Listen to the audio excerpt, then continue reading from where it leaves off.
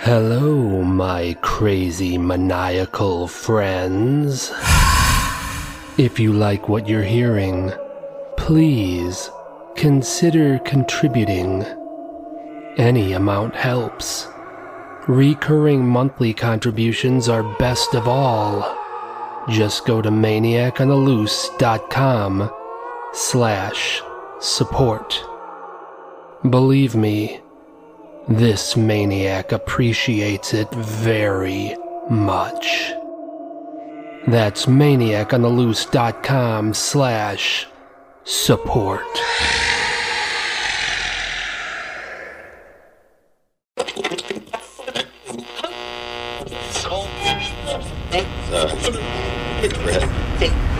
If you like scary stories, you've come to the right place.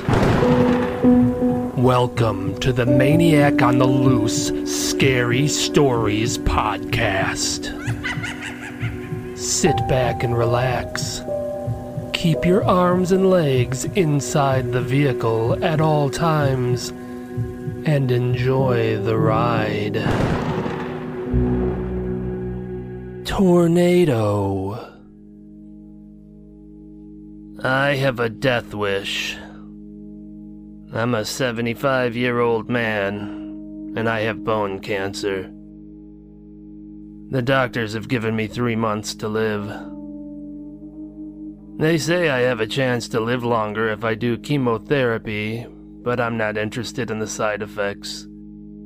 I already live in constant, crippling pain. If chemo doesn't work, it'll probably just add fatigue, nausea, and kidney issues to the equation.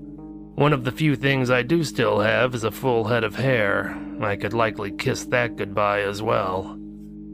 And what if it did work? What, I get a few more years of life before I catch some other disease? Or worse yet, just lose my mind and become a stranger to those who know me best? No thanks. My wife died last year. I have no life without her. And let's all face the facts. I'm on the final decline. There's no going back up the hill.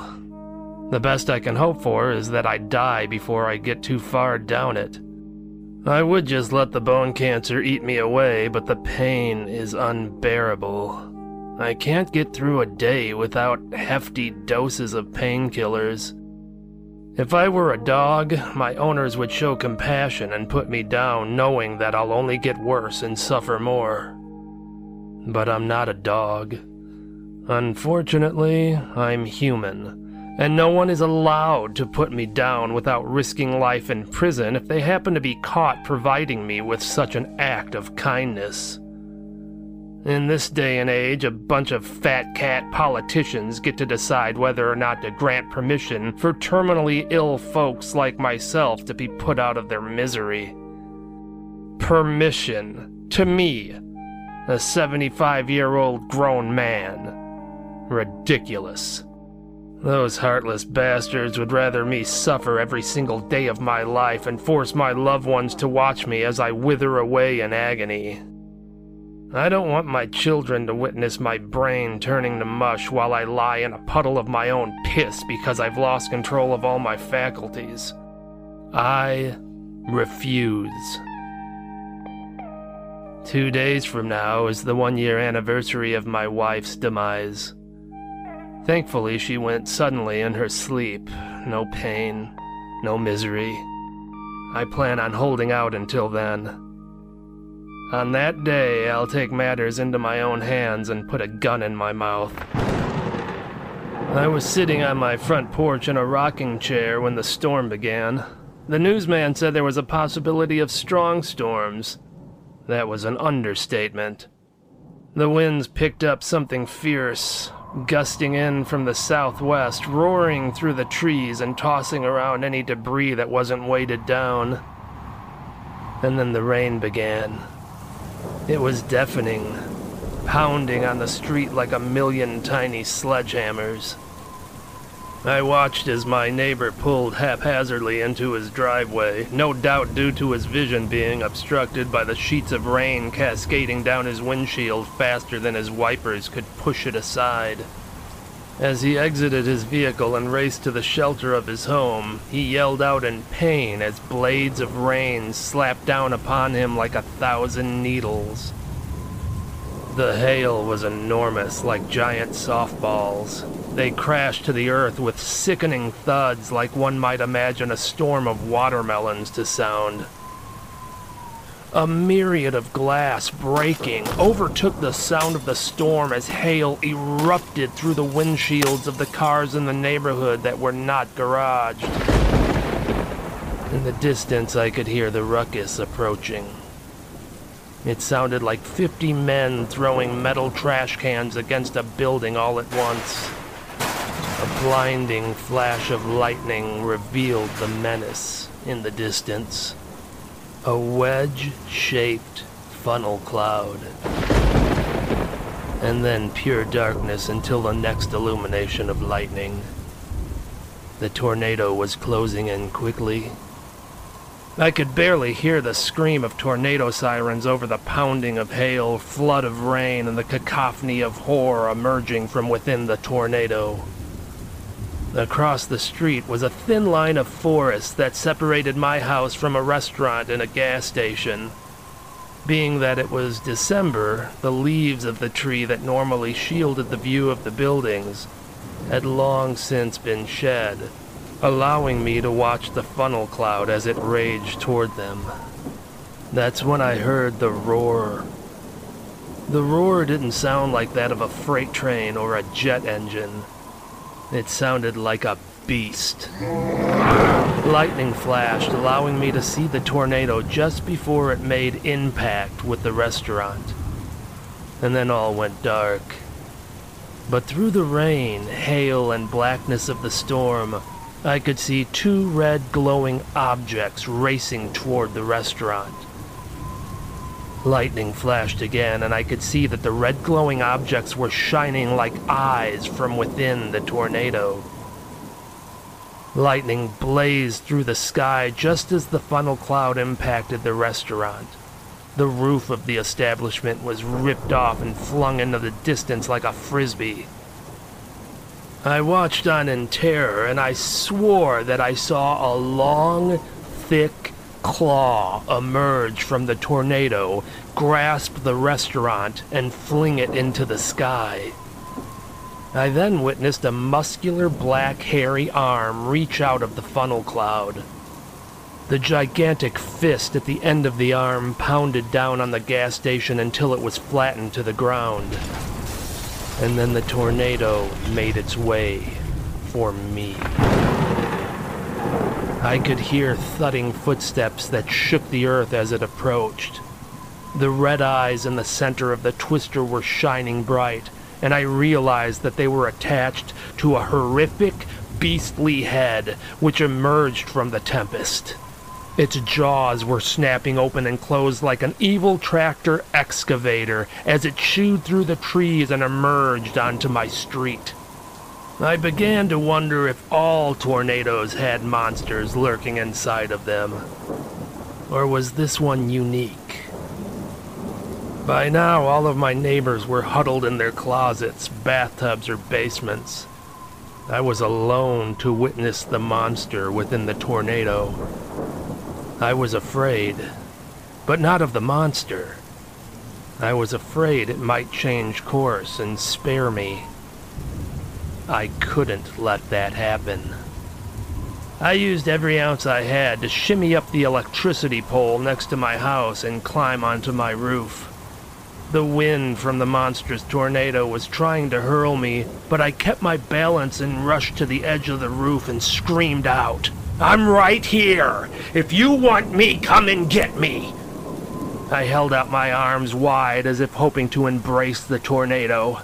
The monster locked its nefarious glowing eyes on me, and the funnel cloud rampaged toward me and then came to a sudden standstill. Hail, rain, and debris from the twister were pelting me, but I didn't care. I was ready to meet my end. The monster in the tornado stuck its ugly head out of the safety of the funnel cloud and stared at me. It appeared confused by my defiance. Apparently it was used to people running from it in fear. Confusion quickly turned to fury as the monster's brawny claw wrapped around me and lifted me high into the air, holding me eye level with it. I could see the ire within the monster's enraged eyes. Its hairy face crinkled in anger, and its evil eyes grew brighter. It let forth with a thundering roar. It wanted me dead, and I wanted it to kill me. I could feel my disease-riddled bones beginning to crack as the monster started to squeeze the life from me. I was seconds away from death. My suffering was about to end. This made me happy, and I made a mistake. I smiled.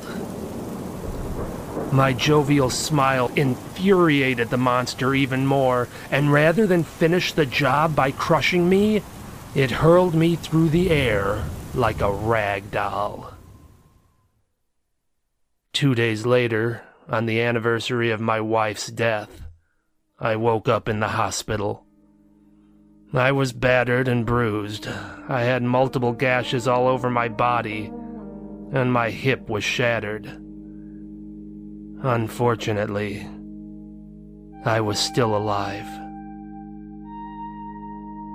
A beautiful nurse stood before me. She explained the extent of my injuries and informed me that they were going to take me into surgery for a hip replacement. No! No! She tried to calm me down and told me this was necessary or I would never walk again. She didn't understand, so I took her hand and pulled her close to me.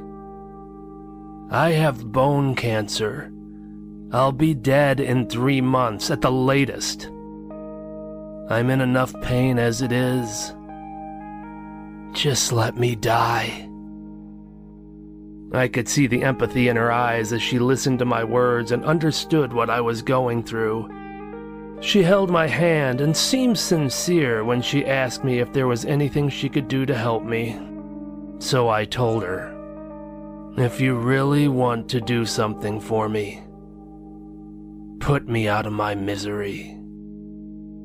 The nurse patted my hand and showed me a compassionate smile before exiting the room. A few minutes later, she returned holding a syringe and quietly shut the door behind her. Finally, a merciful soul. She approached my bed and administered the injection. She was able to do what the monster within the tornado could not. End my suffering.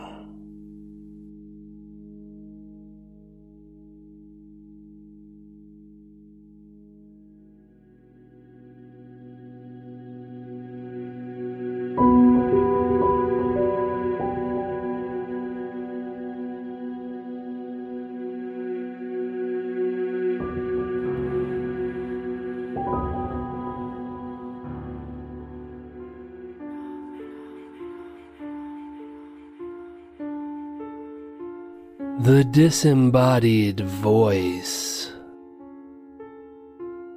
My folks bought a new house 3 months ago and all was going swimmingly. The house was a large Dutch colonial. It had an attic that I turned into my bedroom. It was nice because I had my own floor, and the further away I could be from my annoying 13-year-old sister, the better. The new house wasn't too far from where we previously lived. It was just further out of town and more private. I was still in the same school district, so I didn't have to change schools, which would have been a bummer. And I recently turned 16 and got my driver's license, so I could drive myself to school and didn't have to deal with a new bus route.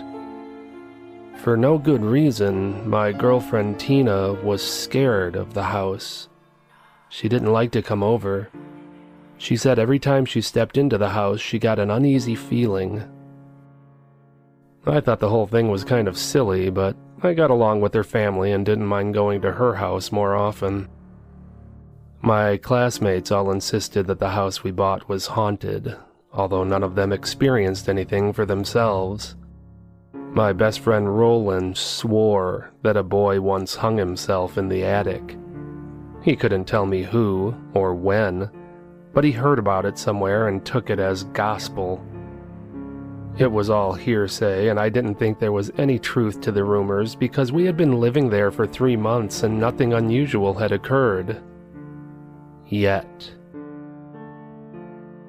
It was early on in our 3rd month of living there when things started to happen. My dad was a foreman at a local factory. He came home late from work one night and was griping about his new supervisor. I was in the living room in the front of the house, but could hear him complaining to my mother in the kitchen. As my dad continued his rant, I heard what sounded like someone letting out a deep breath.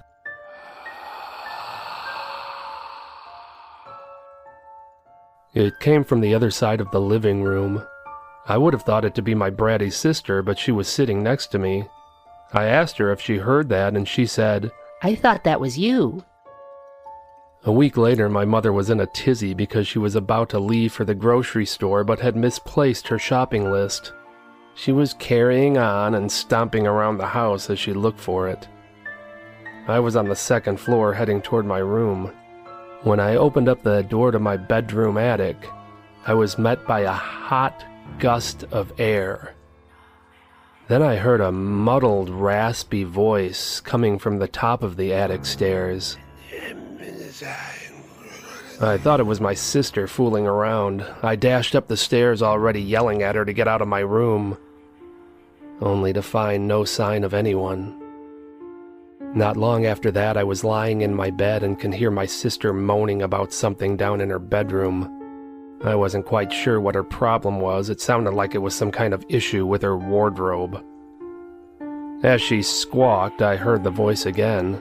It was very deep, and it strung together a few unintelligible words.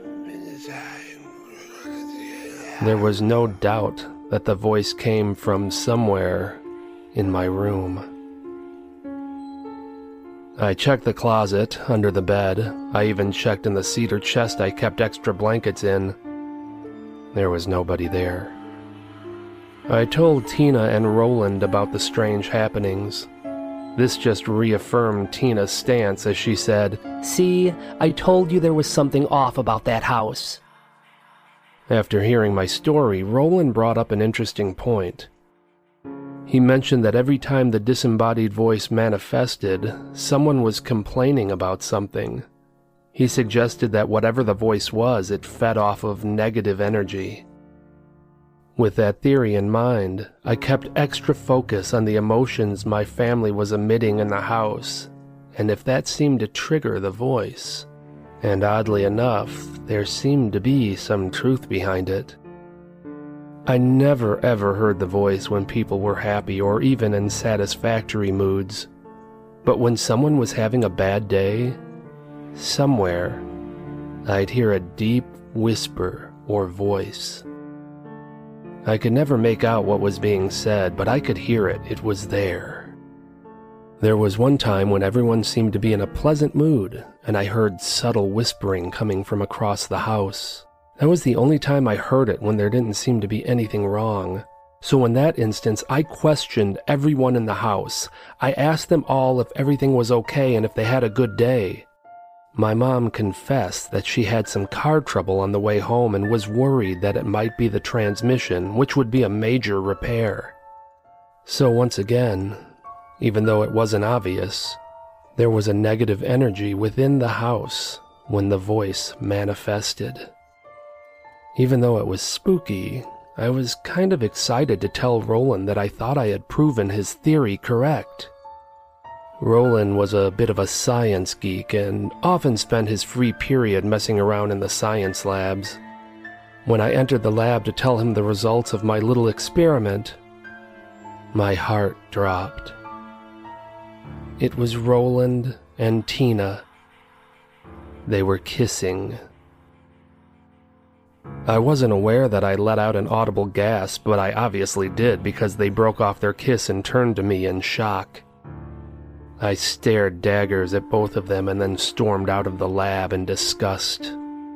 Tina came running after me. I didn't want anything to do with her, but she pleaded her case anyhow. I am so sorry.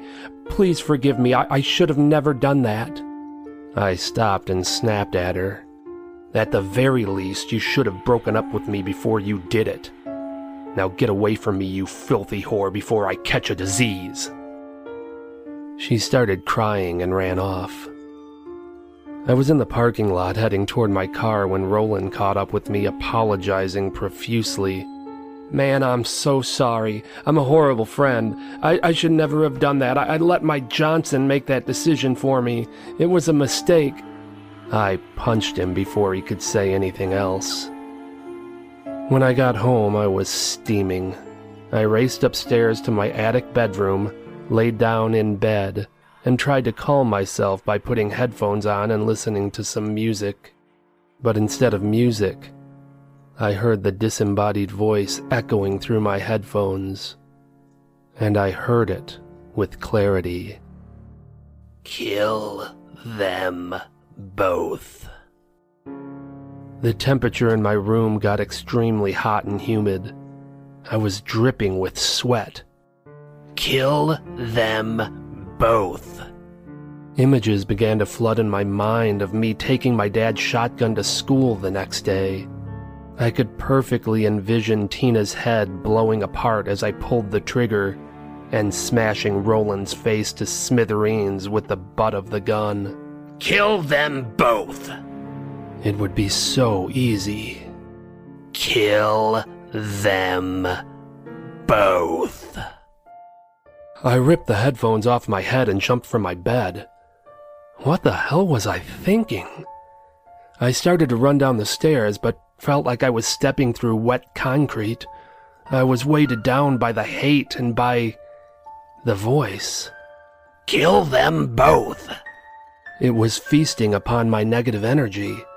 I felt like a serpent was inside my skull, wrapping itself around my brain, warping my mind into a mass of evil matter. If you won't kill them, kill yourself. I gritted my teeth, clenched my fists, and shouted, No! No! I won't do it! I won't do it! All at once, the heat and humidity vanished from the air. My legs suddenly felt weightless, and I raced down the stairs. As I bolted from the house and collapsed in the front yard, I could feel the evil serpent unravel from my brain, and the malevolence was evicted from my mind. I never stepped foot in that house again.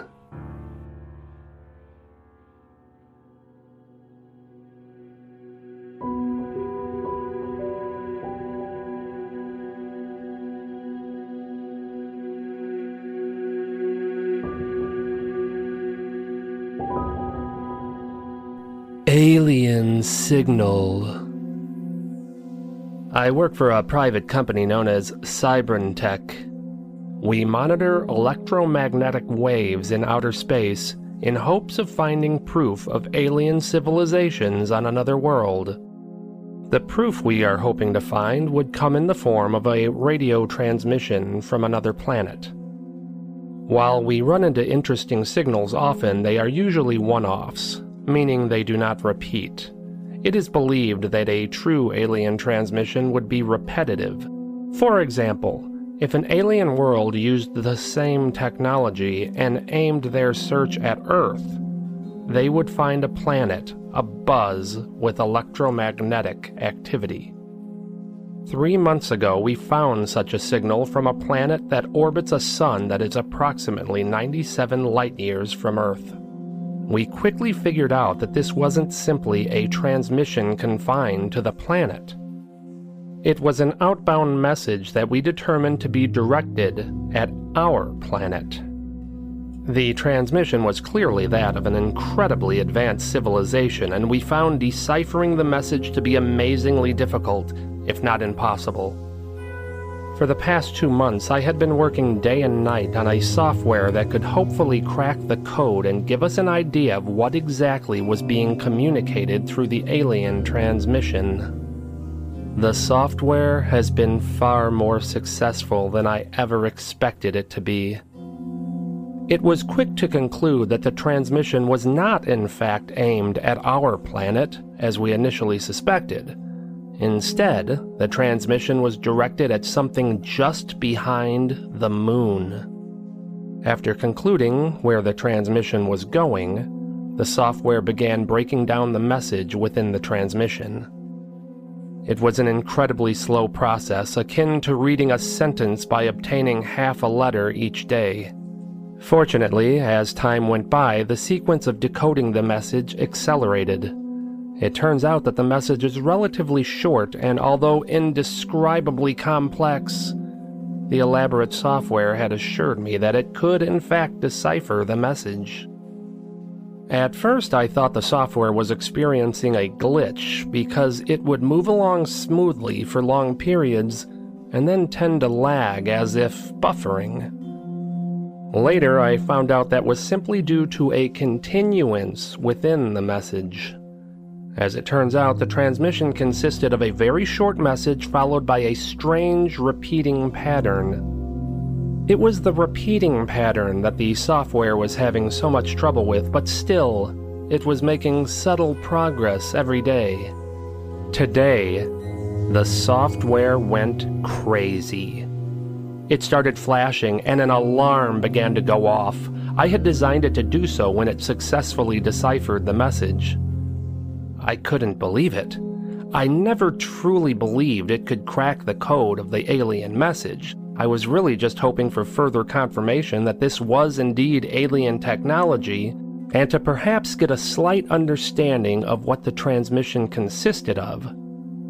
A pure, successful deciphering of the transmission was not quite what I expected, but I was dancing with excitement when I realized that I was about to be the first person on Earth to ever read a message from another planet. It turns out the message was being delivered to some kind of craft that was hiding in the shadow of the moon. The message read, "Prepare to destroy the planet." The portion of the message that the software had such a difficult time translating was the repetitive code being sent after the message. A countdown. A countdown to the destruction of our planet. I looked closely to see how much time Earth had before it ceased to exist, and my blood ran cold. 3, 2, 1.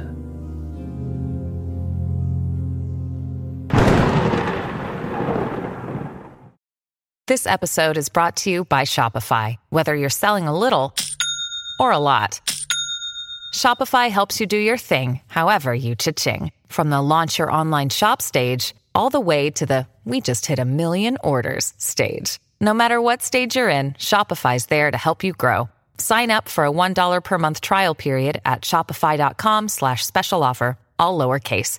That's shopify.com/special offer.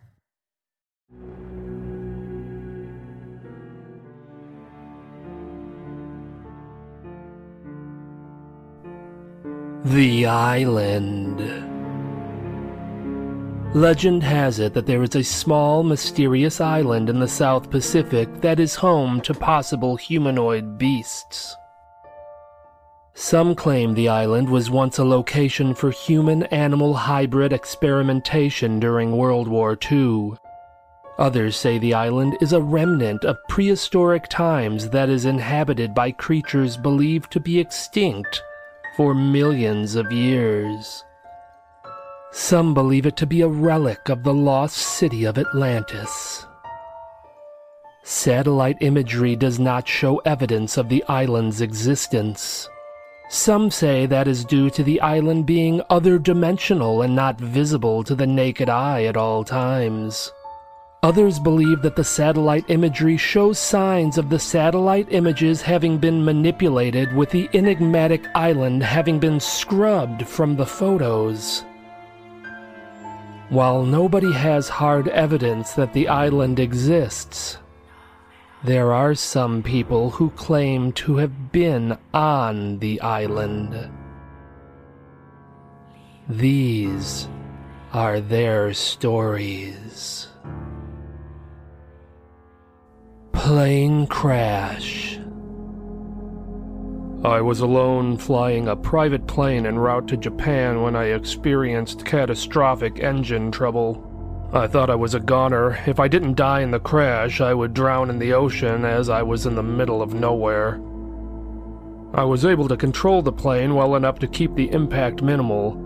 The plane was destroyed and sunk immediately. I was alive, but with no flotation device, it would have been only a matter of time before I succumbed to fatigue and drowned. Then I saw the island.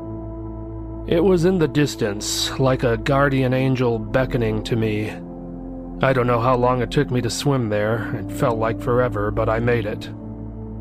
It was a small island that I had never noticed before, even though I had flown over the region countless times. The island was beautiful, white sandy beaches backed up to a lush jungle. I was very fortunate to find a freshwater stream not too deep into the jungle. Finding a water source is the most important aspect of surviving on a deserted island. I'm very good with my hands, and the jungle proved to be extremely resourceful. I immediately went to work on building a raft. I was able to start a large fire and spent my nights on the beach away from the jungle. The jungle was abundant with life. Birds, insects, and other wildlife could constantly be heard. If there were any predators on the island, they'd probably come out at night and roam the jungle. Sometimes, late at night, when I was lying on the beach staring at the stars, I would hear a distant, bellowing roar. I didn't know what type of creature was making such a chilling sound, and I didn't want to know. What I did know was the longer I stayed on the island, the more likely I'd encounter whatever it was, so I doubled my efforts. On the third day, I had constructed a suitable raft and paddle, and it was this day that I had the most terrifying of encounters on the island. I was tying the last of the logs to my raft with a thick vine when I heard deep, guttural growls from just inside the jungle barrier. It couldn't have been more than 100 feet away from me. Whatever it was, I could hear it moving. Twigs were snapping, and I could hear large swaths of jungle being pushed aside with relative ease. Whatever this thing was, it was large, heavy, and I didn't want any part of it. I pushed my raft into the ocean, and the tide took me out to sea. It was just before dusk when a cargo ship spotted me.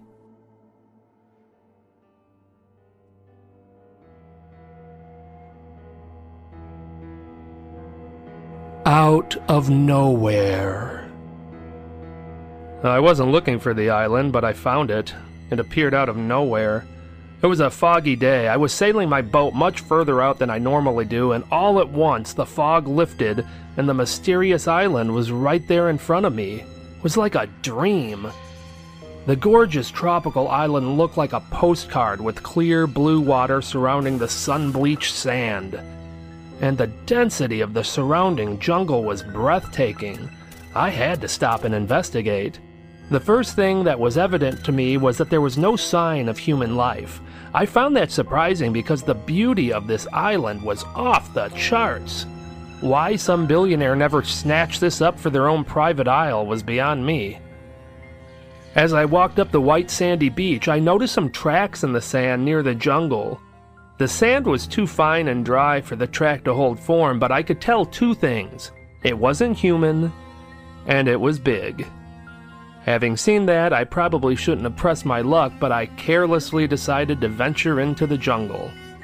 It was probably fortunate for me that I didn't get very far into the jungle before I spotted another track in a muddy spot. I bent down and inspected it. The print was gigantic.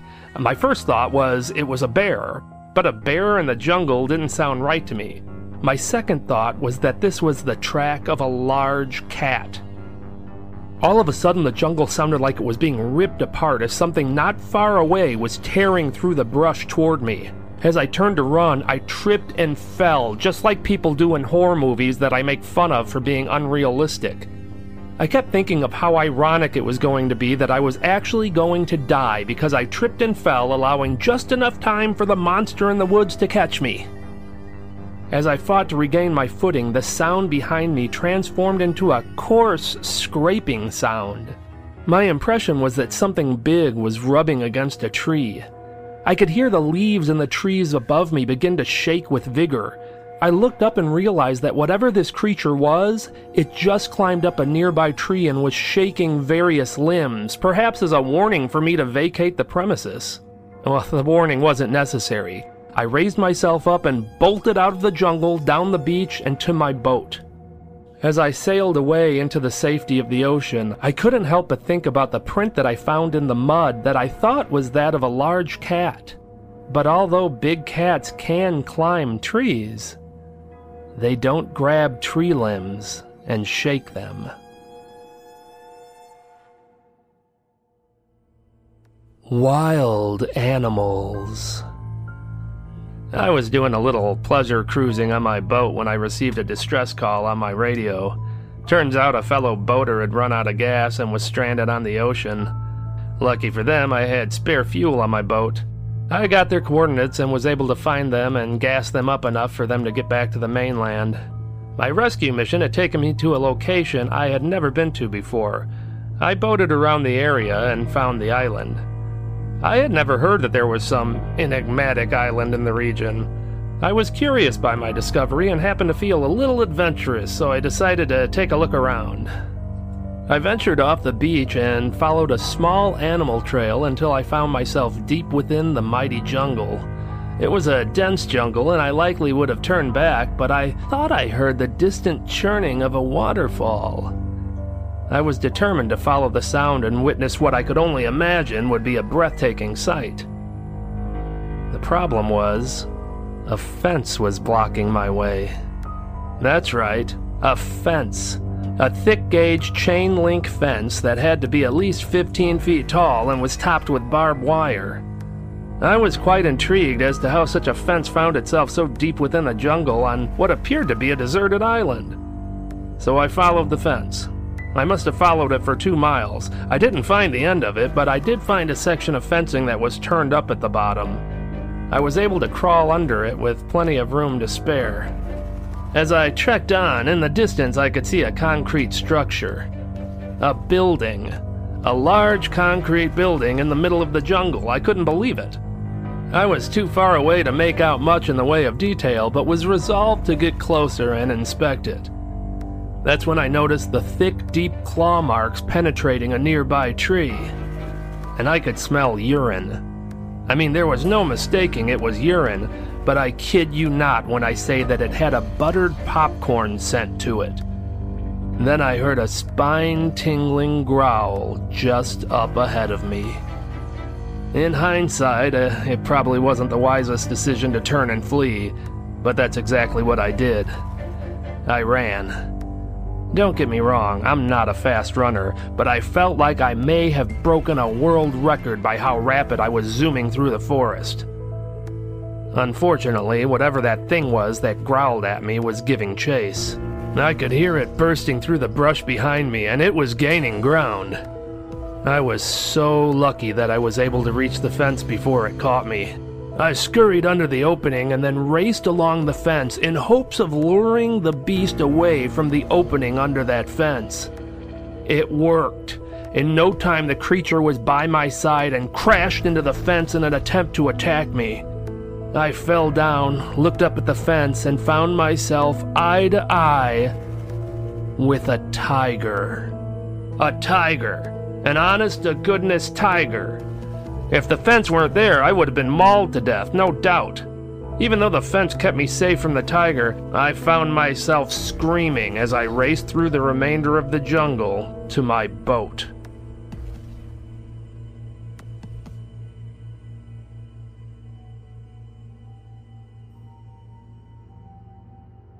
The creature.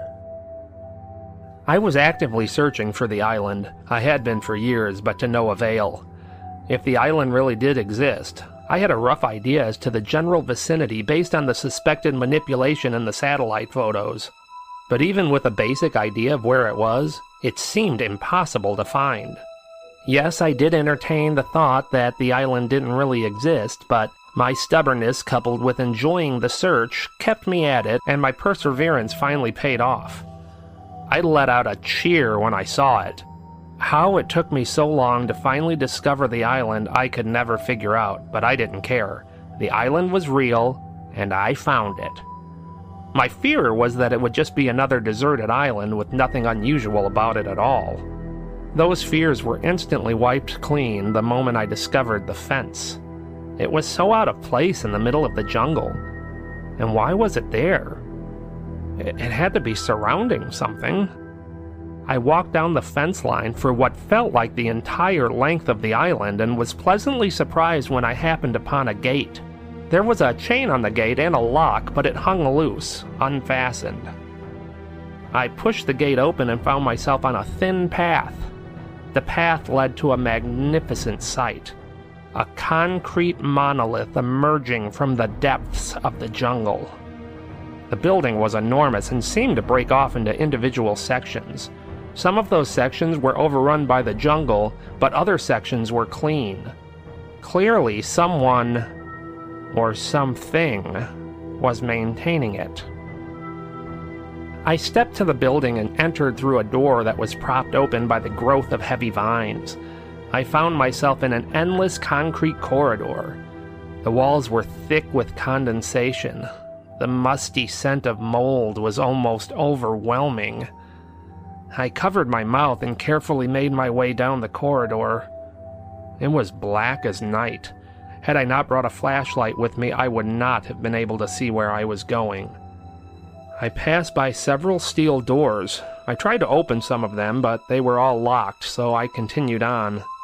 The corridor ended at 2 dust-covered metal swinging doors. I pushed my way through them and found myself in a massive room. Even being deeply embedded within the building, the jungle still managed to find breaks and cracks in the foundation and had overtaken the room. But it couldn't hide what this place once was: a vast laboratory.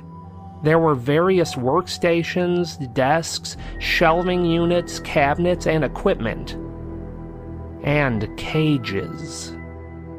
Rows and rows of cages. Some small, some immense. Animals were kept here at one time, lots of animals. I could confidently conclude that they had been experimented on. A metallic crash at the far end of the room literally made me jump. I shone my flashlight in the direction of the bang. A metal door at the back of the room was kicked open and it fell to the ground. The echo of the crash was still ringing in my ears when I saw the monster standing in the doorway. At first I thought it was a man, until it bared its fangs and let out a hideous howl. Its piercing green eyes were fixed on me. Its face was striped orange and black and was surrounded by a circle of matted white hair. It slashed its ferocious claws through the air and hissed at me. This was some kind of human-tiger hybrid monster. I turned and ran out of the room and through the corridor back to the jungle. I was thankful that I made it back to my boat alive. I never returned to the island, or told anyone about my experience until now.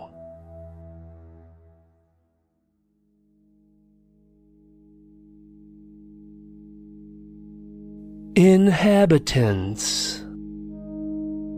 My name is Kurt Parrish. I live on the island. I was an American biologist and geneticist working for the United States Army when I was captured by the Japanese during World War II. I was a prisoner, but I was treated well. You see, they needed me. I was one of the leading experts in my field, and they needed my assistance with their experiments. We were implanting human cells into various animal embryos. The ultimate goal was to create animals that could carry human organs that would be used for transplants. We had been making great strides, faster than any of us had imagined, but the end of the war brought an immediate end to the life of the project. The Japanese vacated the facility in a panic, fearing the worst if the island were discovered by the Americans. There was serious concern on my part that I would be eliminated so as not to share any of the research we had been doing. Amidst the chaos of the evacuation, I was able to hide in one of the underground bunkers. In less than a day, every person in the facility had evacuated, and I was the only human on the island. I spent the first 2 days scheming as to how I could alert the Americans to my presence and get rescued from the island, when I realized that I did not want to be rescued. I did not want to leave. This was my own private paradise, and I didn't want to be anywhere else. I immediately released all of the animals in the lab. Rats, rabbits, pigs, and apes thrive on the island to this day. The apes are fantastic security. On the rare occasions that someone finds the island and decides to investigate, the apes will often climb trees and shake branches. It scares the hell out of everyone. There were several tiger cubs that were caged in the lab that I released and raised. Their lineage continues, and they are self-sufficient. They won't hesitate to kill anyone who breaches the security of the fence. They must have been on the other side of the island the day that someone actually made it all the way to the building and began snooping around. When I saw that the intruder was heading for the abandoned laboratory, I took matters into my own hands. I had pre-made a tiger mask and rubber claws just in case such a scenario occurred. When I kicked the metal doors open and presented myself to the trespasser, I actually witnessed the blood drain from his face as he turned ghostly white and then fled. I was successful in scaring him away, but do realize that his account of what happened could bring unwanted attention to the island. Hopefully not. Even if it does, the island is difficult to find. The fact is that it's a small island far away from any heavy boat traffic, and it won't be found on any maps. Even though the experiments took place ages ago, the Japanese do not want to acknowledge the existence of the island and have to answer any questions as to what they used it for. So I'm sure they have been going to great lengths to make it challenging for anyone to find. I'm an old man now. I don't know how old exactly, but take my word for it, I'm old, and I hope to live out the rest of my days on this island in peace.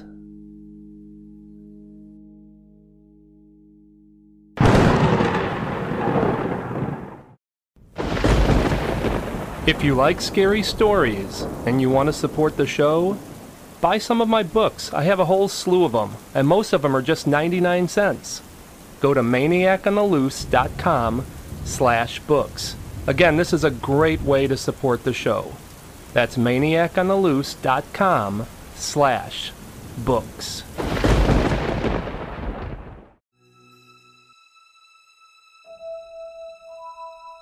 Out of time. Russellville is a town that still holds genuine charm.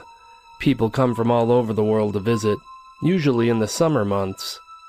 The amount of money most of us acquire from visitors in the summertime is enough to get us through the remainder of the year. Russellville does have a dark period of history. That's part of the allure for tourists. Back in the 1880s, Russellville had one of the largest, most well-known brothels in the state.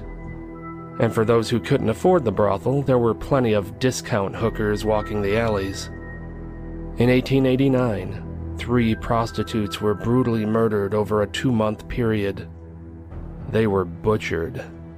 Their abdomens had been sliced open and their intestines were placed on their shoulders. In 1888, in London, Jack the Ripper murdered at least 5 women in similar fashion. Most of his victims had their intestines removed and placed on their shoulders. Jack the Ripper was never apprehended. This led some people to believe that he fled to America and may have settled down in Russellville to continue his slaughter. The Russellville Ripper was never caught either.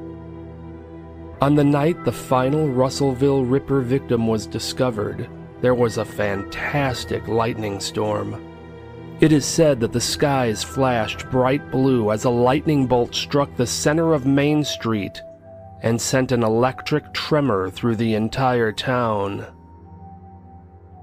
I own a saloon in Russellville. It's the oldest building in town. This place started out as a saloon in 1885 and remained as such until 1915. Since then, the building changed hands several times and has wore many different hats. Over the years, it has been a boutique store, a restaurant, a tattoo parlor, a barber shop, the town museum, a cigar store, a coffee shop, and an antique store. I bought it 20 years ago and changed it back to what it was always meant to be. A saloon. I even used the same name it was back in the old days. The Wagon Wheel. I made it up to be an old-timey saloon. It has a long, ancient bar with a wide variety of spirits displayed in front of a wall-sized antique mirror. I kept the lighting dim to mimic candlelight. It makes for a cozy atmosphere. I do have some modern amenities, such as a jukebox and a television around back, but otherwise, it does maintain a vintage feel. The most unusual night I have ever experienced since owning the Wagon Wheel Saloon was the night the stranger arrived. It was a stormy night in early autumn. There was a loud crack of thunder and a magnificent flash of lightning just before he entered. He was tall and lean and was dressed as if he had just gotten off a train from the 1800s.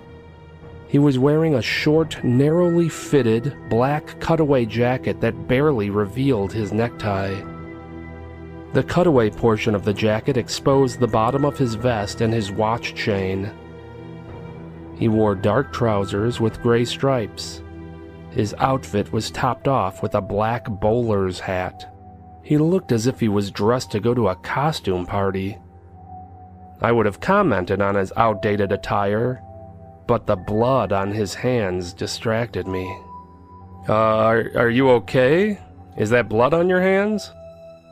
The man looked down at his hands and stammered for a second before collecting himself and speaking with confidence. "It appears that I placed my hands onto something freshly painted."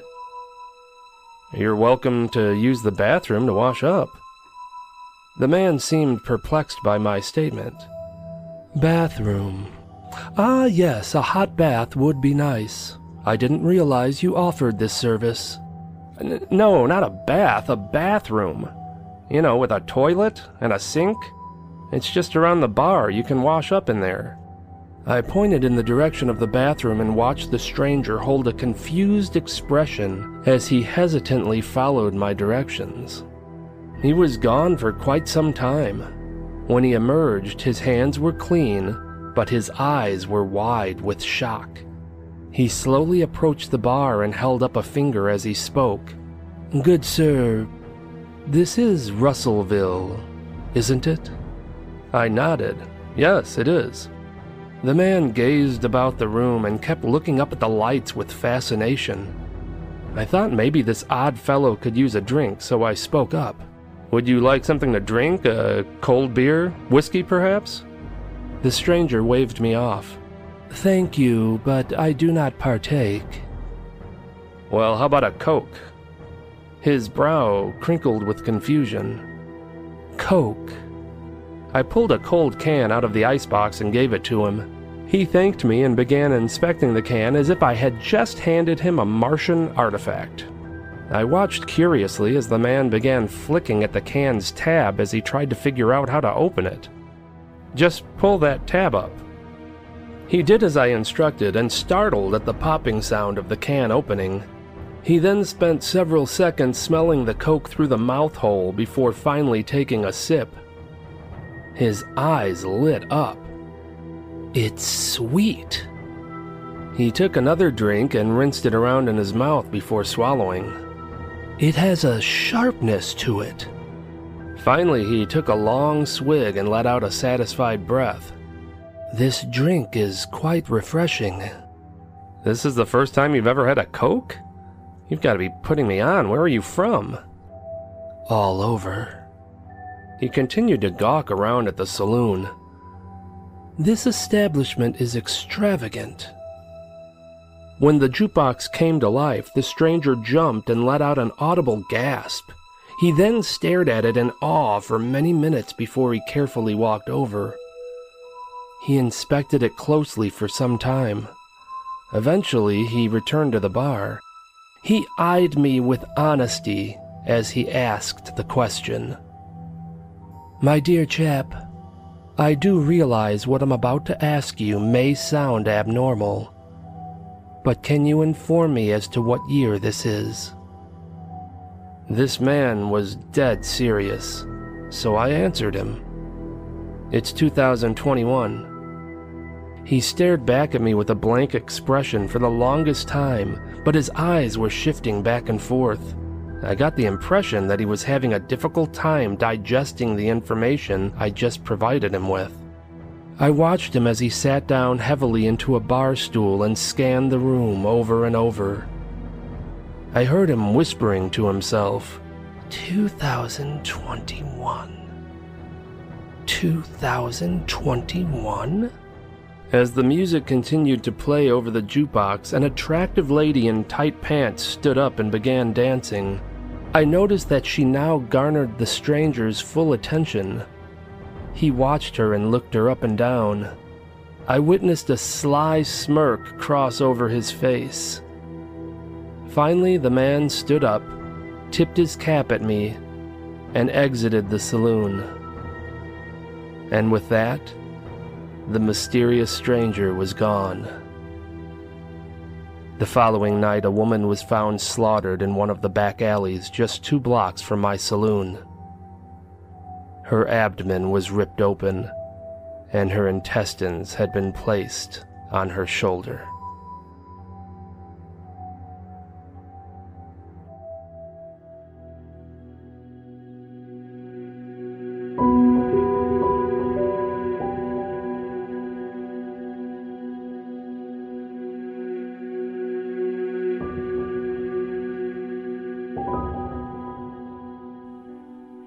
The nursing home.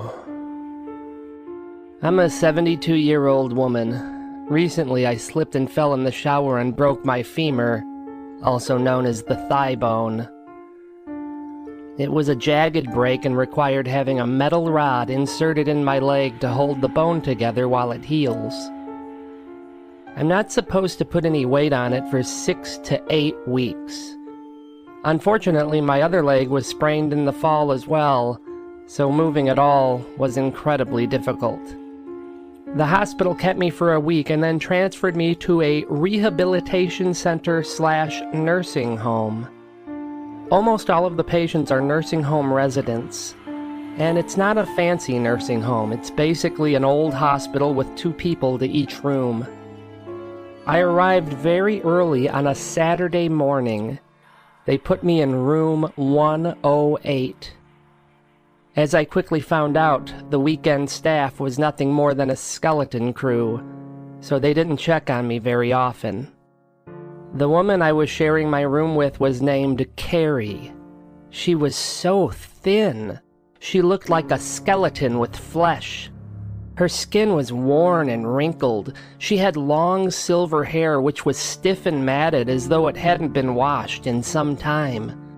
When I arrived, she was asleep, and she remained as such for the majority of the day.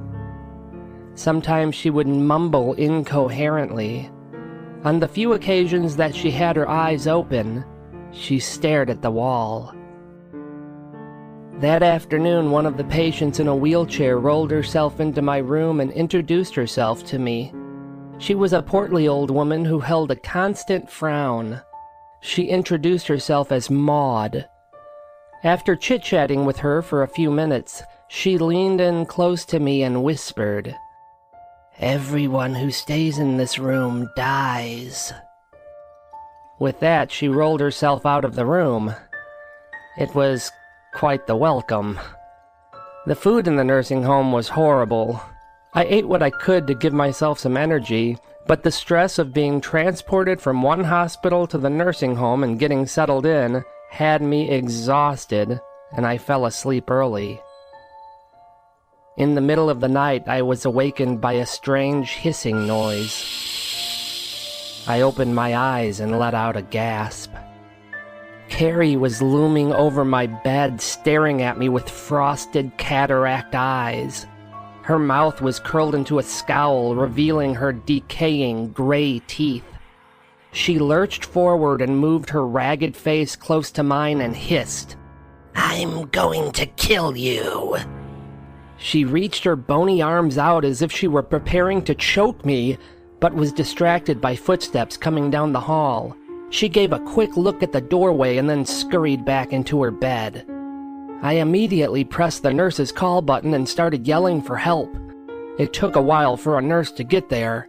I explained to her that Carrie had threatened me. The nurse did not believe me. "Carrie, she can't get out of her bed without assistance, and she hasn't spoken a coherent word in months. I think you're just tired. Let me get you something to help you sleep." I called after the nurse, but she ignored me and exited the room. I kept a watchful eye on Carrie, but she remained in her bed in a near catatonic state until I finally dozed off. When I woke up the next morning, there were 2 nurses assisting Carrie into a wheelchair. I told them what happened the previous night, but they didn't believe me either. One of them said, "Does she look like she's a danger to anyone?" They wheeled her out of the room and she was gone the majority of the day. I was in a bit of a pickle. I was freaked out by the incident with Carrie and wanted to be moved to another room. I'm a widow, but I have a son and a daughter. They'd both visit me regularly, and if either of them were here, they would demand that they move me to another room immediately. However, my son was out of town this weekend on business. He wouldn't be back until Monday morning, and my daughter was on vacation with her family. My daughter was going to cancel her vacation when I got hurt, but I insisted that they go. It was the first family vacation they had been able to take in years. I was absolutely not going to ruin that for them. I would have felt horrible if they canceled on my account. I had to argue with her a bit, but she finally gave in. So until my son got back on Monday, I was on my own. Unlike my hospital room, the nursing home rooms did not have telephones. And call me old-fashioned, but I never had a cell phone. Once my son got here and saw what the phone situation was, he'd buy me one and give me a crash course on how to use it. But again, until then, I was on my own. Later that afternoon, Maud wheeled herself into my room again. I asked her what she meant when she said that everybody who stays in this room dies. She answered matter-of-factly, "2 days before you got here, the woman that was staying here died." "What happened to her?" Maud shrugged. "I don't know. She seemed healthy as a horse. The nurses went in one morning and found her dead. She died in her sleep." "Who else died here?" "The lady before her. She was just in for rehab like you. Wasn't nothing wrong with her, but she died too. In her sleep." Maud wheeled herself closer. "The woman before that one died in her sleep too. I don't pretend to be a doctor, but that seems like an awful lot of people to be dying in their sleep. If you ask me, this room is cursed." I leaned in and spoke discreetly. "Was Carrie the roommate of all those women?" Maud nodded, yes. That evening I went round and round with the night nurse. She was a real bitch. She wouldn't believe a word I said about Carrie. She told me she could not move me to another room without doctor authorization, and that the doctor wouldn't be in until Monday. I asked her if she would check on me regularly through the night, and she scoffed. I was helpless, but all I had to do was make it through one more night. The doctor would be in tomorrow, and my son would be back from his business trip and would visit me. I planned on staying awake all night to make sure Carrie didn't sneak up on me. After I ate dinner, I noticed that I started to feel extremely groggy. Turns out, Nurse Bitch put a sedative in my food to help me sleep and to keep what she referred to as the ridiculous nightmares about frail Carrie at bay. I was in mid-sentence of hollering at the nasty nurse when I passed out. Again, I woke up to hissing. At first, I thought I was having a nightmare about snakes, but when I raised my heavy eyelids, I saw Carrie standing over me. Her face was crinkled into an evil snarl, and she let out a hissing growl. She looked like a rabid beast. Her frosty eyes were enraged, and saliva was dripping down her chin. "I'm going to kill you." She reached out, wrapped her skeletal hands around my throat, and started squeezing. I was still groggy from the sedative and couldn't put up much of a fight. I was going to be the next woman to die in this room at the hands of this demented psycho. I flailed my arms around helplessly and managed to slap the lamp off the nightstand. It shattered onto the floor. The sound spooked Carrie, and she scuttled into her bed like some kind of malevolent insect. I was attempting to scream for the nurse when I passed out. The next morning, I woke up to the concerned face of my son and the head doctor. My son was livid. He gave every employee in the nursing home a piece of his mind. He insisted that I be transferred to a different facility immediately. The manager of the nursing home and the head doctor were both extremely apologetic and put the transfer through, but said the rehab center they were moving me to wouldn't have a room ready until the following morning. They moved me to room 315, which was at the other end of the building, and my son spent the night in my room to make sure there were no other issues. The next morning, we awoke to a commotion in the nursing home. We weren't quite sure what was going on until Maud wheeled herself into my room and gave me the scoop. Evidently, none of the staff believed me about my terrifying encounters. After they moved me from room 108, they moved another woman into that room with crazy Carrie, and that woman was found dead. According to the staff, she died in her sleep.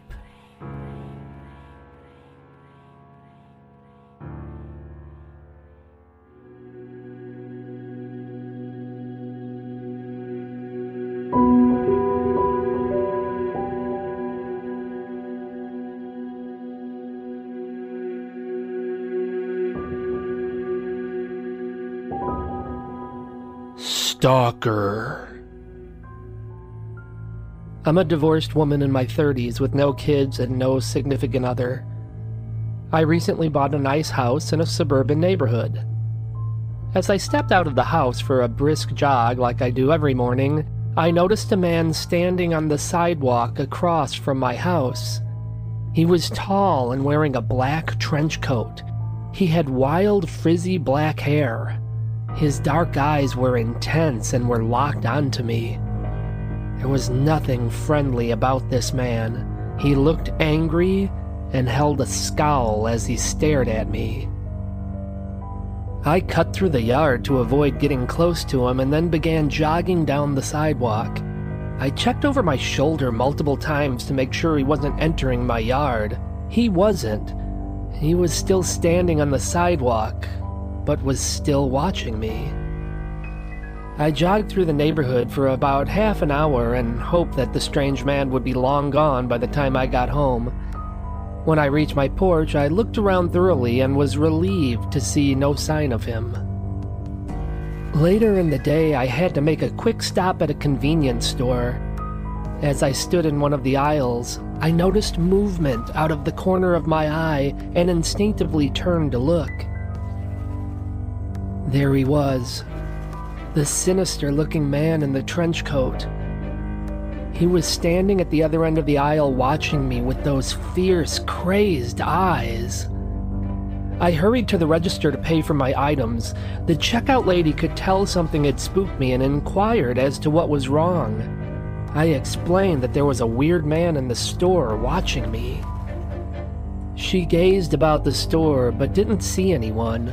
We concluded that he must have hurried away as I approached the register. Later that night, I went to the weekly yoga class that I instruct. After class was over and everyone had left, I turned off all the lights, exited the building, and locked the door. As I turned around to head toward my car, I walked right into the man. His eyes were even crazier up close. They were fixed on me, but at the same time darting around as if he had no control over them. He grabbed me by the upper arms and shook me as he said, "Stay away from my house." I jerked away from him and ran toward my car screaming. By this time, everyone else was gone and I was all alone in the dimly lit parking lot. When I reached my car, I fumbled for my keys and looked up to see the man walking quickly toward me as he held a demented expression of rage. Finally, I was able to calm myself enough to unlock the door and get into my car. The man reached my vehicle just as I started it. He slammed his fist down on the hood of my car as I peeled away. When I got home, I rushed into the house, grabbed the phone, and called 911. I had no idea who this psycho was or why he was following me, but the fact that he knew where I lived sent shivers down my spine. At the very least, I wanted the police to come out, check around, and do some extra patrols through the neighborhood. I reached a recording saying that all operators were busy and to please hold. As I waited, I flicked the television set on just to add a little comfort to the room. I nearly dropped the phone when a picture of the lunatic who had been stalking me flashed up on my television screen. The newsman added commentary. We repeat, the man escaped from the Western Hopkins State Mental Institution early this morning. If you see him, call the police immediately. He is considered extremely dangerous. The word dangerous was barely out of the newsman's mouth when a boulder came crashing through my window. I screamed as I saw the crazy man pop his head in through the shattered glass and snarl at me. Get out of my house! Just then, the 911 operator answered, and I shouted my address to her and told them to hurry. As the man began crawling in through the window, I ran to the front door. I unlocked it and pulled it open, but the security chain kept it from opening fully. I could hear the voice of the lunatic behind me. Get out of my house! I wrestled with the chain and almost had it unfastened as the man grabbed me by the arm. He flung me to the floor and began advancing toward me. With a loud bang, my front door was kicked open and multiple police officers raced in and tackled the man to the ground. They handcuffed him and took him away. Later, I found out that the crazy man lived in my house when he was a young boy and vowed to kill anyone who ever lived there. I sold the house shortly thereafter.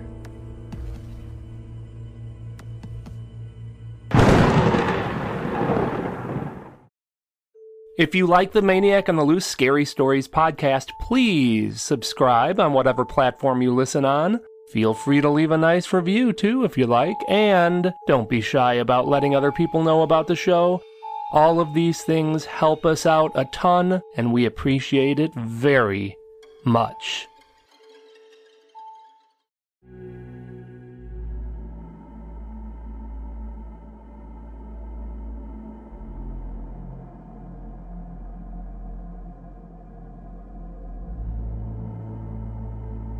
Elf on the Shelf.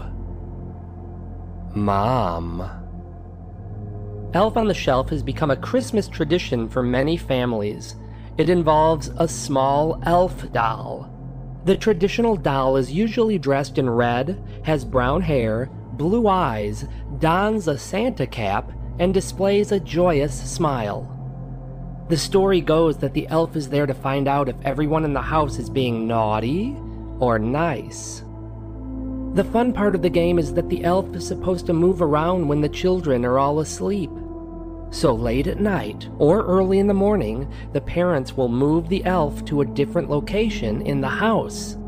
The children then have a good time finding the elf and seeing what it was up to while they were asleep. My husband and I decided we would play the Elf on the Shelf game this year.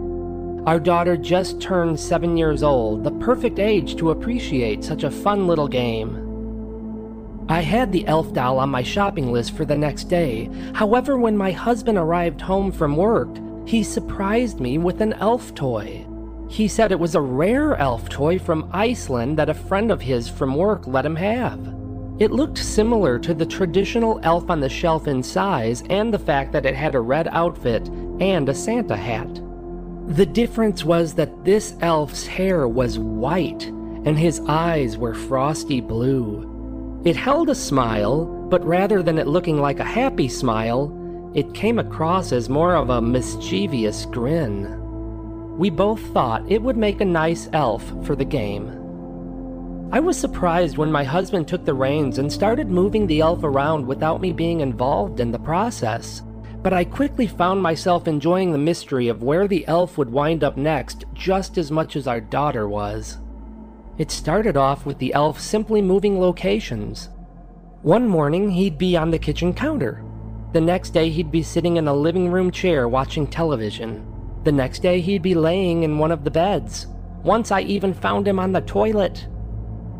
After about a week, my husband started getting more creative. We wouldn't just find the elf in a new location, but we'd find evidence of the elf having been active. One morning, he was being cradled in the arms of my daughter's favorite doll. Then we found him sitting next to a Jenga tower. Some of the pieces were even sitting next to him as if we interrupted him as he was playing. Another time, he was next to a plate of half-eaten cookies. He even had little crumbs around his mouth. Then there was the time I found him face first in a box of cereal. One time I walked into the kitchen and found a jar of flour knocked on its side. There were little flour footprints that led to the elf sitting on the shelf.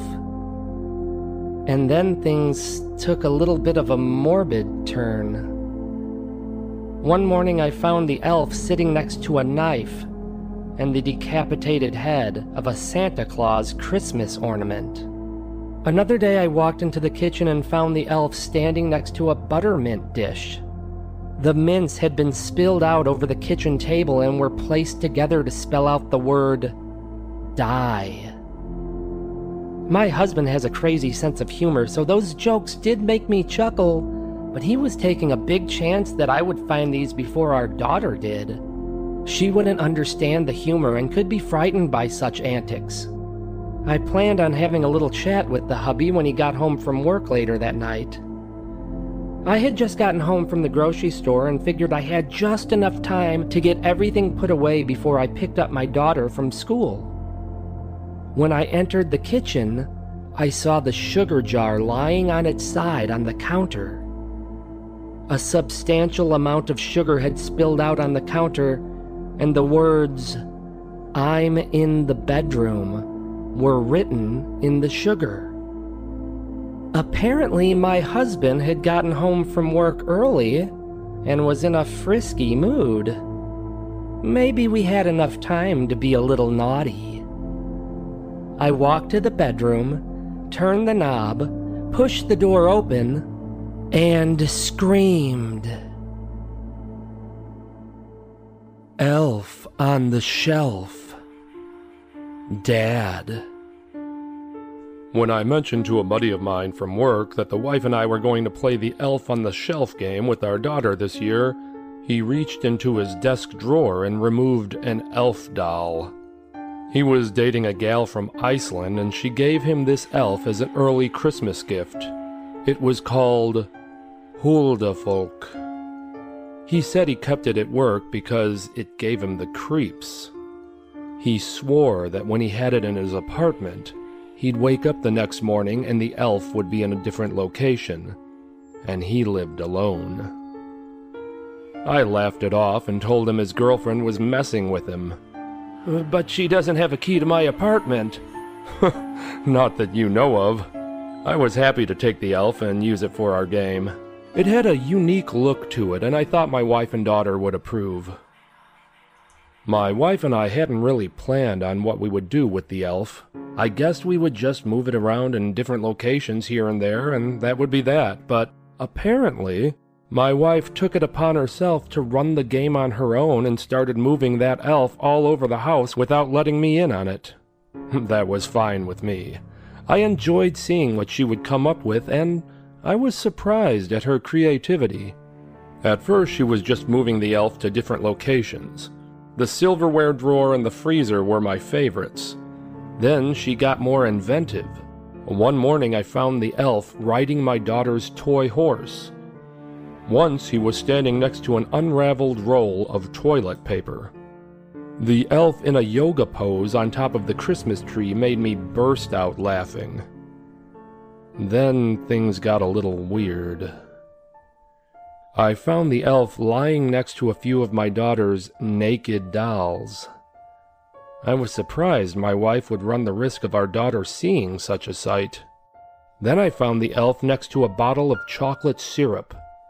Written on the floor in syrup was the message, "I kill naughty people." I have a sick sense of humor, so I thought these were a hoot, but I needed to talk to my wife about being more careful. We wouldn't want our daughter to stumble upon any of these adult jokes. I got off from work early and thought I'd surprise my wife. Turns out the surprise was on me.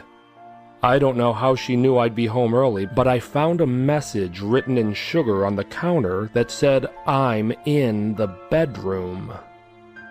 I smirked. I was definitely up for being naughty. I walked into the bedroom.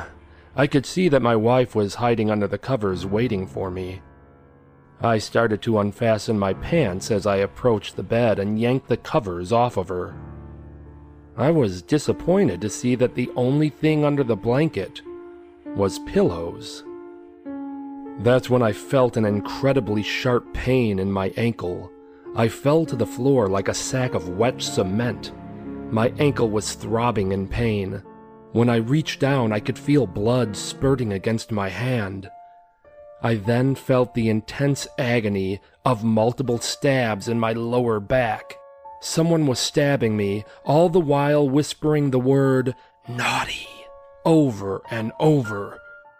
I turned over just in time to see the elf as it slashed through my throat with a kitchen knife. As I lay there watching my blood pool around me, I could hear the front door of the house open and then my wife's footsteps as she walked into the kitchen. The elf must have cut through my vocal cords as I could not speak. I tried to yell out to warn my wife, but it just came out as a soft gargle. I felt my body going cold as the blood drained from me. I could no longer move as my wife opened the bedroom door and screamed upon seeing me. The last thing I saw before I blacked out was the mischievous elf driving the knife into my wife's ankle. I knew her fate would be the same as mine.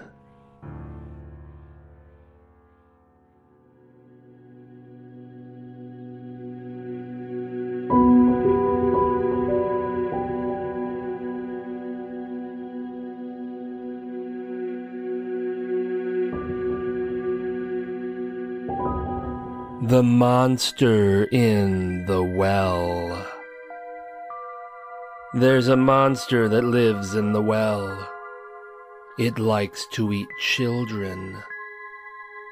It's an extremely deep circular well with jagged stone walls which become moss-covered just before disappearing beneath the shimmering, opaque water. The well is haphazardly covered with a thin, rickety, rotting piece of flat wood. The well in question is behind an old, rustic farmhouse on the outskirts of a small town. Nobody has resided in the home for years. The well existed before the house ever did, although nobody seems to be sure of the well's origins. Countless children from the town have gone missing over the past century. So many, in fact, that the townfolk are never surprised when they hear of yet another child gone without a trace. Most would assume kidnappings or runaways, but the townfolk know better. They know the monster in the well is the culprit. It always has been. There's a well-known nursery rhyme that has been sung in the region for as long as anyone can remember.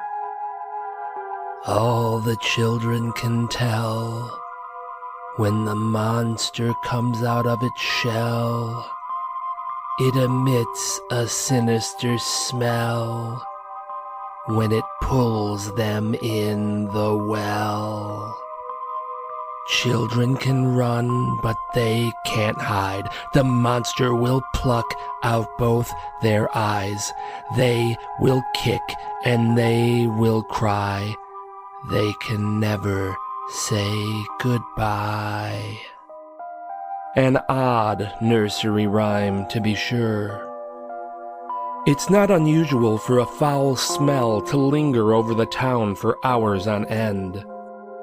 Most people would brush that off as a sewer issue, but legend around the town has it that when the filthy scent fills the air, the monster is on the prowl, looking for children to eat. Outsiders believe this all to be nothing but a legendary hoax that the town thrives on. One thing is for sure. Tourists flock to the town at all times of the year. There are multiple tours available for people to hear about the legend of the monster in the well while catching a glimpse of the well itself. There are numerous gift shops that sell Monster in the Well t-shirts, coffee mugs, coasters, keychains, magnets, you name it. There's even a restaurant in the town called the Monster in the Well Diner. The well has been featured on many different television shows that focus on urban legends. One show offered a fair amount of money to enter the well to examine it, study it, and get to the bottom of the legend. The town declined, fearing that it would be revealed that the well was nothing more than just a plain old ordinary well. Such a discovery would kill the town's cash cow. However, they couldn't decline closer inspection when a young girl fell down the well not long ago. Children do dumb things sometimes, such as daring each other to dangle their legs over the edge of the well to entice the monster to get them. That's what the young girl was doing when she fell, although some people believe that she didn't fall at all. They believe she was pulled into the well. Many people did their best to save the girl. One brave soul was lowered into the well, which he described as outrageously deep. So deep, in fact, that he couldn't find the bottom. A diver was brought in to dive to the depths of the well to recover the doomed girl's body. The diver never returned. Multiple underwater cameras with magnificent lights were dropped into the well, but at a certain point the water became pure darkness and nothing could be seen. Some assume that there is a running spring under the well, and those who go too deep get caught in its current and are whisked away, never to be seen again. They believe that this is the logical explanation for all the missing children over the many, many years. But I know for a fact that is not the case. The truth is that there is indeed a monster in the well that devours children. I know this because I I am that monster.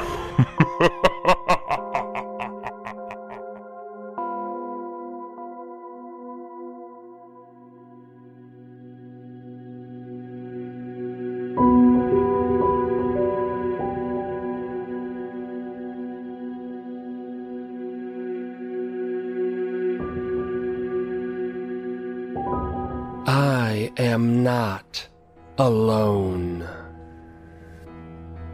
I live by myself in a secluded area. I had been asleep for about an hour when something woke me up. I wasn't sure what it was that stirred me from my slumber, but something was there. I took a quick stroll through my house, which didn't take more than a minute.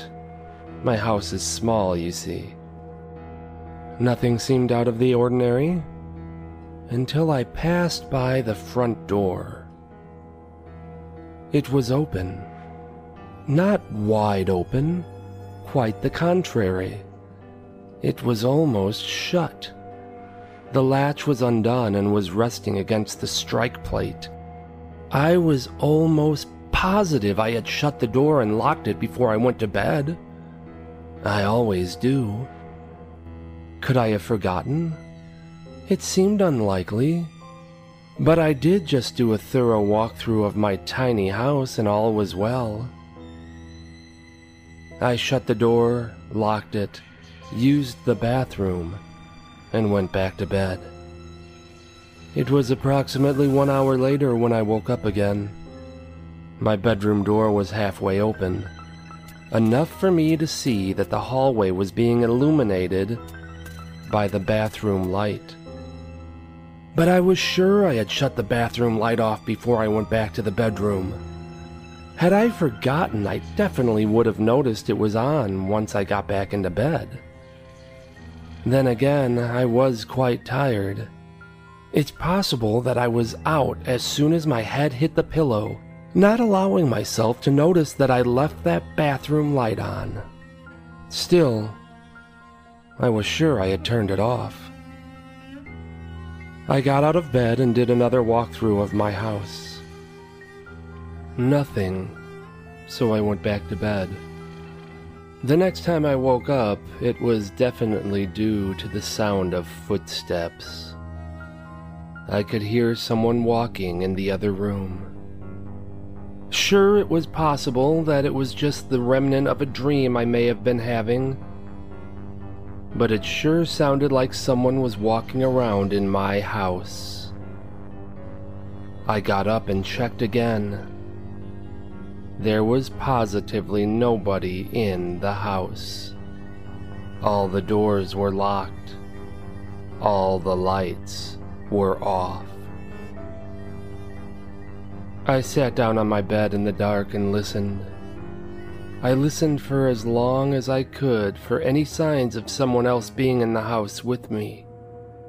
Eventually, my eyelids grew heavy, and I collapsed onto my bed and succumbed to sleep. A girl was giggling. I wasn't sure if it was an adult woman or a child, but I heard them. Without question, I heard them. They were in my living room. I opened my eyes, but I may as well have had them shut for as dark as my house was. All the better for me to hear things. Things in my house. What were they? What was happening in my house while I was asleep? I thought that perhaps if I laid there with my eyes shut tight and didn't make a peep, they would believe that I was back in my dream world and would show themselves. So that's what I did. I laid there. Minutes turned to hours, hours to days, days to weeks. Or so it seemed. Nothing, not a sound. So I slept. I must have slept soundly because when I awoke, my pillows and covers were on the floor. Of course, it is possible that I kicked the covers off and pushed the pillows onto the floor. It's also possible that something came into my room and pulled the covers off of me. It was hoping I would awaken so it could kill me. When I continued to sleep, it grabbed the pillows and threw them in a rage. That could have been what happened. I walked the house again. I was alone, even though I knew I wasn't. It took me a while to doze off the next time. My sleep was short-lived as I heard the coffee maker gurgling in the kitchen. I leapt from my bed, rushed into the kitchen, and finally something was confirmed. The coffee maker was running. Coffee was dripping into the pot. Someone had to have made this coffee, and I knew it wasn't me. Then I noticed the coffee had a timer. Wait a minute. Did I make the coffee and set the timer before I went to bed? I couldn't remember, and I was starting to feel crazy. So I went back to bed, and I slept. During the night, I woke up. I tried to lift myself from my bed, but I couldn't move my arms. I tried to stand, but felt like I was fastened to the bed. This could have been a bad dream, right? Yes, probably just a bad dream. So I drifted off once again. When I woke up the next time, I kept my eyes closed. I knew the room was bright, as my eyelids couldn't block the light. I opened my eyes to a white room. A padded room. I looked down to find myself in a straitjacket. Oh, yes. This is my real life. It was all in my head. I'm never alone in the asylum, even when I am. My reality is worse than my nightmares.